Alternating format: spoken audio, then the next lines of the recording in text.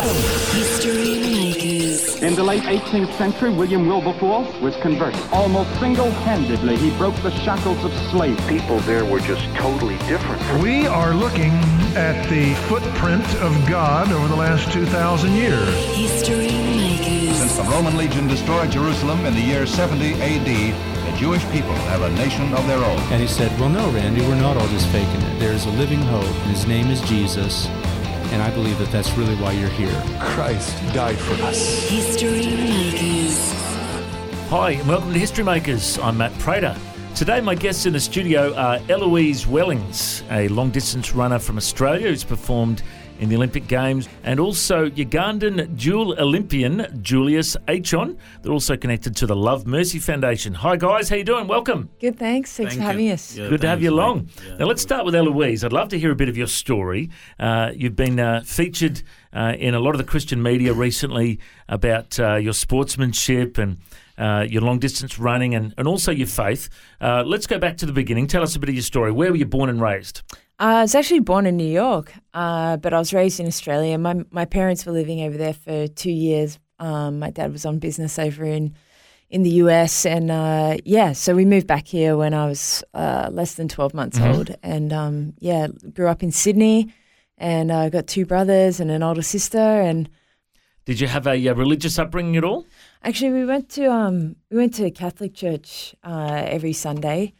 But I still had a really warped sense of who God was when I was, in my teenage years. I thought God was this huge being in the sky that was going to strike me down if I did something wrong. So I was, I didn't understand the relationship that He wanted to have, or that He wants to have with every single one of us, until I went to a different church with a friend from school and heard the gospel.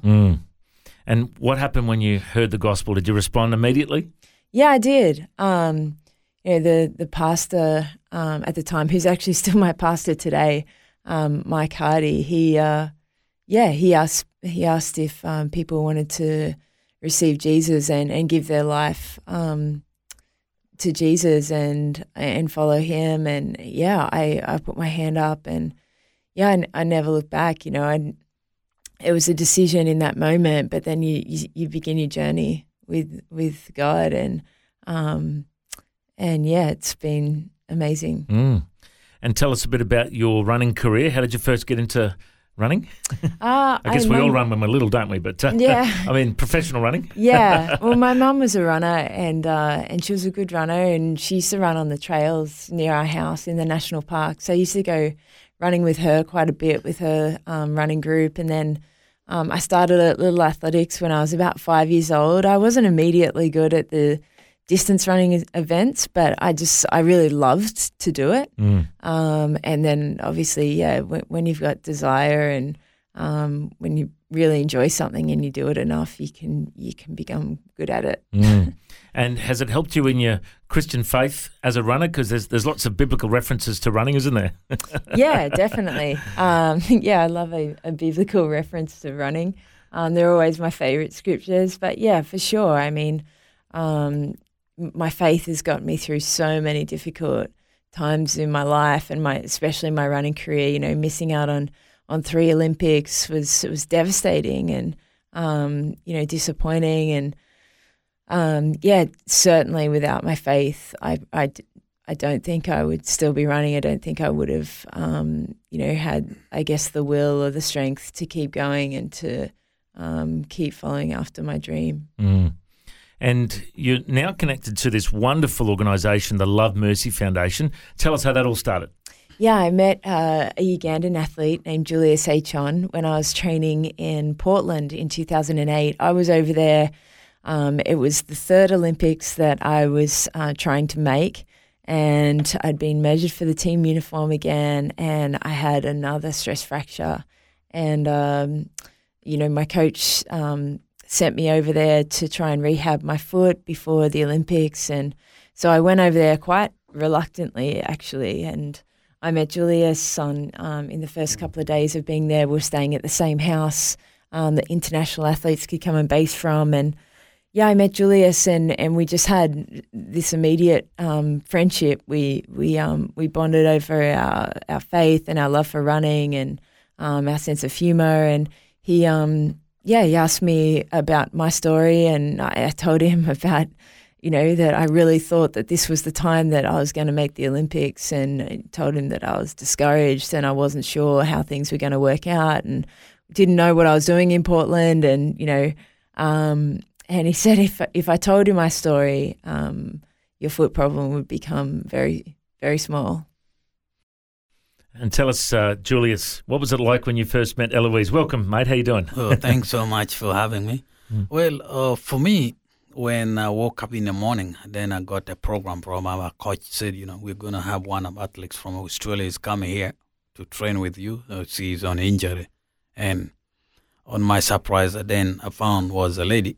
And because the whole house full of the guys, and my wife was among the 6 guys living down there in the same house. And I think it was through God bringing her, because I never stay with anybody from Australia, and she has never met somebody from Africa or Uganda like me. And then when we met, all of a sudden we had a quick connection.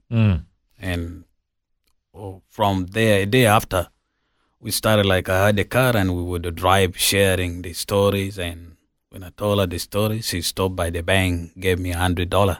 And I was really desperate looking for $100 to send it back home to Uganda that day. So by God's grace, she gave me this $100. When I came back after the long run, I told my wife, I said, wow, you can't believe this young woman from Australia gave me $100. So my wife wow, that's good. Yeah. Because really it was tough that week. And the thing was very hard for me. I was trying to raise $100 every month, sending back home. And that's how we got connected. So, Eloise, tell us a bit about how Love Mercy was founded. Yeah, so after meeting Julius, he invited us to his wedding in Uganda a few months later, and my husband and I and my parents-in-law actually flew to Uganda to attend Julius and Grace's wedding, and that was amazing. And obviously we went and visited the children that Julius had been caring for, and got to visit his community, and it was quite harrowing, the whole experience, because I didn't realize how much suffering people had gone through during that time of the Civil War for 25 years, really. And, I grew up in this privileged life in Australia and not hearing much about it, and then to actually go over and see the impact that it had on people was quite devastating. And, we talked about when we were flying home about starting something in Australia to help Julius with his vision of helping people back on their feet in his community. And when I got back to Australia, I met Caitlin, our founding CEO, and I told her about Uganda, and she was studying international development at the time, which is the relief of poverty in underdeveloped countries and developing countries. And she said, can I help you? And I was, yes, yes. And then, between Caitlin and Julius and I, we founded the Love Mercy Foundation, and we set about working out what was the best way to sustainably have an impact on the livelihoods of the people that we had the opportunity to stand alongside. And you mentioned the children that Julius had been looking after. So there's a story on your website there. One morning on a routine training run in Uganda, Julius literally stumbled upon 11 orphaned children living at a bus shelter. These children had been affected by Africa's longest-running war, were without food, clothing, housing or education, with some of the children unable to remember even their own names. From that day on, Julius, you took the children on as your own family. Tell us how the kids are now. How did things turn out for those children? Well, right now, as we talk from 2003, the kids are all grown. As I said earlier, one of the eldest girls, she's working at the health center which we built, her name called Mary. And then the rest of the kids, they are finishing their high school this year. looking forward to go to college, university. Mm-hmm. And they're really doing great. They're grown. I think the last one, which he didn't know his name, so I gave him my name, Julius. He's really grown too. I think he's taller than me right now. So they're all alive. They're very healthy. Mm-hmm. And we are trying to help them become life independence as they grow up. Mm. Yeah. And Eloise, how many people are now under the banner of Love Mercy Foundation? How many people are you caring for now? We have 13,800 women in our Sense for Seeds program. Wow. And then the clinic, the Christina Clinic, which was built in honour of Julius's mother, who was shot during the war, that services 20,000 people in the area. And then since last October, we began maternity services, and we have our team over there has delivered over 150 babies in that temporary maternity space, and we hope to, in the next 12 months, build an actual standalone maternity ward and have all of the facilities and an anaesthetist and a surgeon there so that we can deal with difficult labours. Mm. And if people want to get involved, how can they join in with what you're doing? Yeah, they can go straight to our website to find out more information, lovemercyfoundation.org. And we've also got an Instagram account, Love Mercy Foundation, and we do our best to connect with everyone through social media and mainly Instagram and Facebook. So yeah, come and check out what we do. We love, we rely completely on public donations, and we're tax deductible as well. So yeah, any donation is a good donation. And people can go over and join in on trips. You take trips over there. Yeah, we go on an African adventure, usually in November each year, because Julius has this great day called the Julius Achon Cross Country Day, where 3,000 school kids who have qualified to be part of the day come and do a race according to their age, cross country race, and it's an incredible day. It's humbling and inspiring, and we go there to support that. The prizes for the kids for each race is a blanket for third place, bed sheets for second place, and a mattress for first place. Wow. It's very coveted items in northern Uganda. And we go over there to support that. And then as part of that trip, we go and visit a few of our Sense for Seeds villages and chat to the women and spend time with them and find out how much of an impact the Sense for Seeds program is making on their lives. And we visit the kids, the original 11 orphans that Julius found, and just encourage them and stand alongside them. And then we usually cap it off with a safari at the end. Safari? Yeah. So, Julius, what kind of animals do you get to see on the safari? As I said earlier, it's all kind of animals. Yeah? Yeah, you see those big lions and elephants, all those kind of animals. Yeah, giraffes. No, giraffe. Yeah. Which you are safe. Nobody should be worried like I will be eaten by it. And the hippos, you got these massive hippos like making that heavy sound in a hotel, like shakes the whole room when you're sleeping in. Do the hippo noise, Julius. Yeah. Like, That's good. That's so, good. Bro. Yeah, it's really exciting. Even me, was my first time actually, like to go and see those animals in the game park, because I was just more freely. I've already seen enough during the time I was growing before they moved into the game park. They used to be everywhere in the early 80s, 70s. But finally, I think a short story like where all the animals started walking straight in the game park, like early 80s, and then they assembled themselves. So it's safe in the village. There's no wild animals. Well, it's wonderful to be able to connect with you today, Julius, as well. And Eloise, just before we go, I always like to ask our guests, you shared a bit before about your testimony, about how you heard the gospel as a teenager and you came to Christ. There might be people listening to this right now that don't know the good news, that don't know what the gospel is. Would you share with our listeners what is the gospel and how do they respond to it? Yeah, in a nutshell, God sent his son, Jesus, the ultimate sacrifice to die for our sin and to save us and to make a way for us to be in relationship with God. And yeah, I mean, when I made that decision as a 16-year-old, it was the beginning of a journey. Life didn't all of a sudden get all rosy or, easier. It actually, it got harder.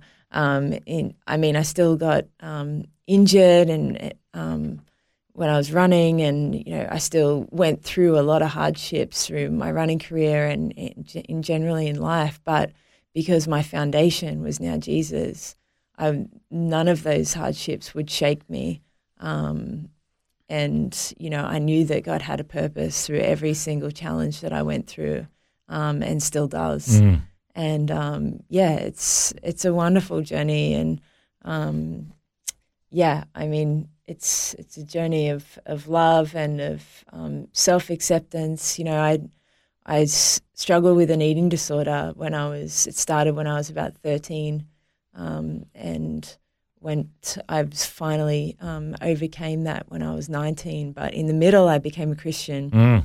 I found Christ, and when I was 16, and I just began that journey of transforming my mind and transforming. Eating disorders, it's essentially a mental illness. I had anorexia, and I really struggled with, those thoughts that lead you to behave differently towards food and unnaturally and unhealthily towards food. And God began to transform my mind. And through that transforming of my mind, I was able to behave differently, and I was able to see myself differently. And because I'd found my value and my worth in Christ, I was able to, transform those thoughts and turn them around and overcome that. And there's absolutely no doubt in my mind that particular thing in my life, that particular challenge, I would not have overcome without Christ. It's a wonderful testimony. I'm sure many people need to hear that story of being set free and having your life transformed. And now God's blessed you with success in your career, but not just for yourself, but for others. You're now doing something to help, orphans in Uganda, help women in Uganda. What a great testimony of how God's using you to be a history maker. I reckon you're a history maker, Eloise. And Julius, thank you so much for joining us today, guys. You're welcome. God bless. And once again, if you want to check out the Love Mercy Foundation, the website is lovemercyfoundation.org. If you'd like to hear this conversation again, listen online anytime at historymakersradio.com. There you'll also find links to all of our social media channels, and you can subscribe to our iTunes podcast. History Makers is a faith-based ministry, and we want to thank everyone for their generous support. If you've got a suggestion of anyone we should interview, send us an email, info@historymakersradio.com. God bless. I'm Matt Prater, and my challenge to you now is to go and make history. History Makers. This year is the 50th anniversary for the Bible League. They're celebrating all that God's done in their ministry, and they're praying into all that He's going to do in the next 50 years. Ephesians 3:20 says that God is able to do immeasurably more than all we ask or imagine, according to His power that's at work within us. To Him be the glory in the church and in Christ Jesus throughout all generations. If you'd like to support the Bible League as they reach the generations to come, go to BibleLeague.com.au. Station sponsor.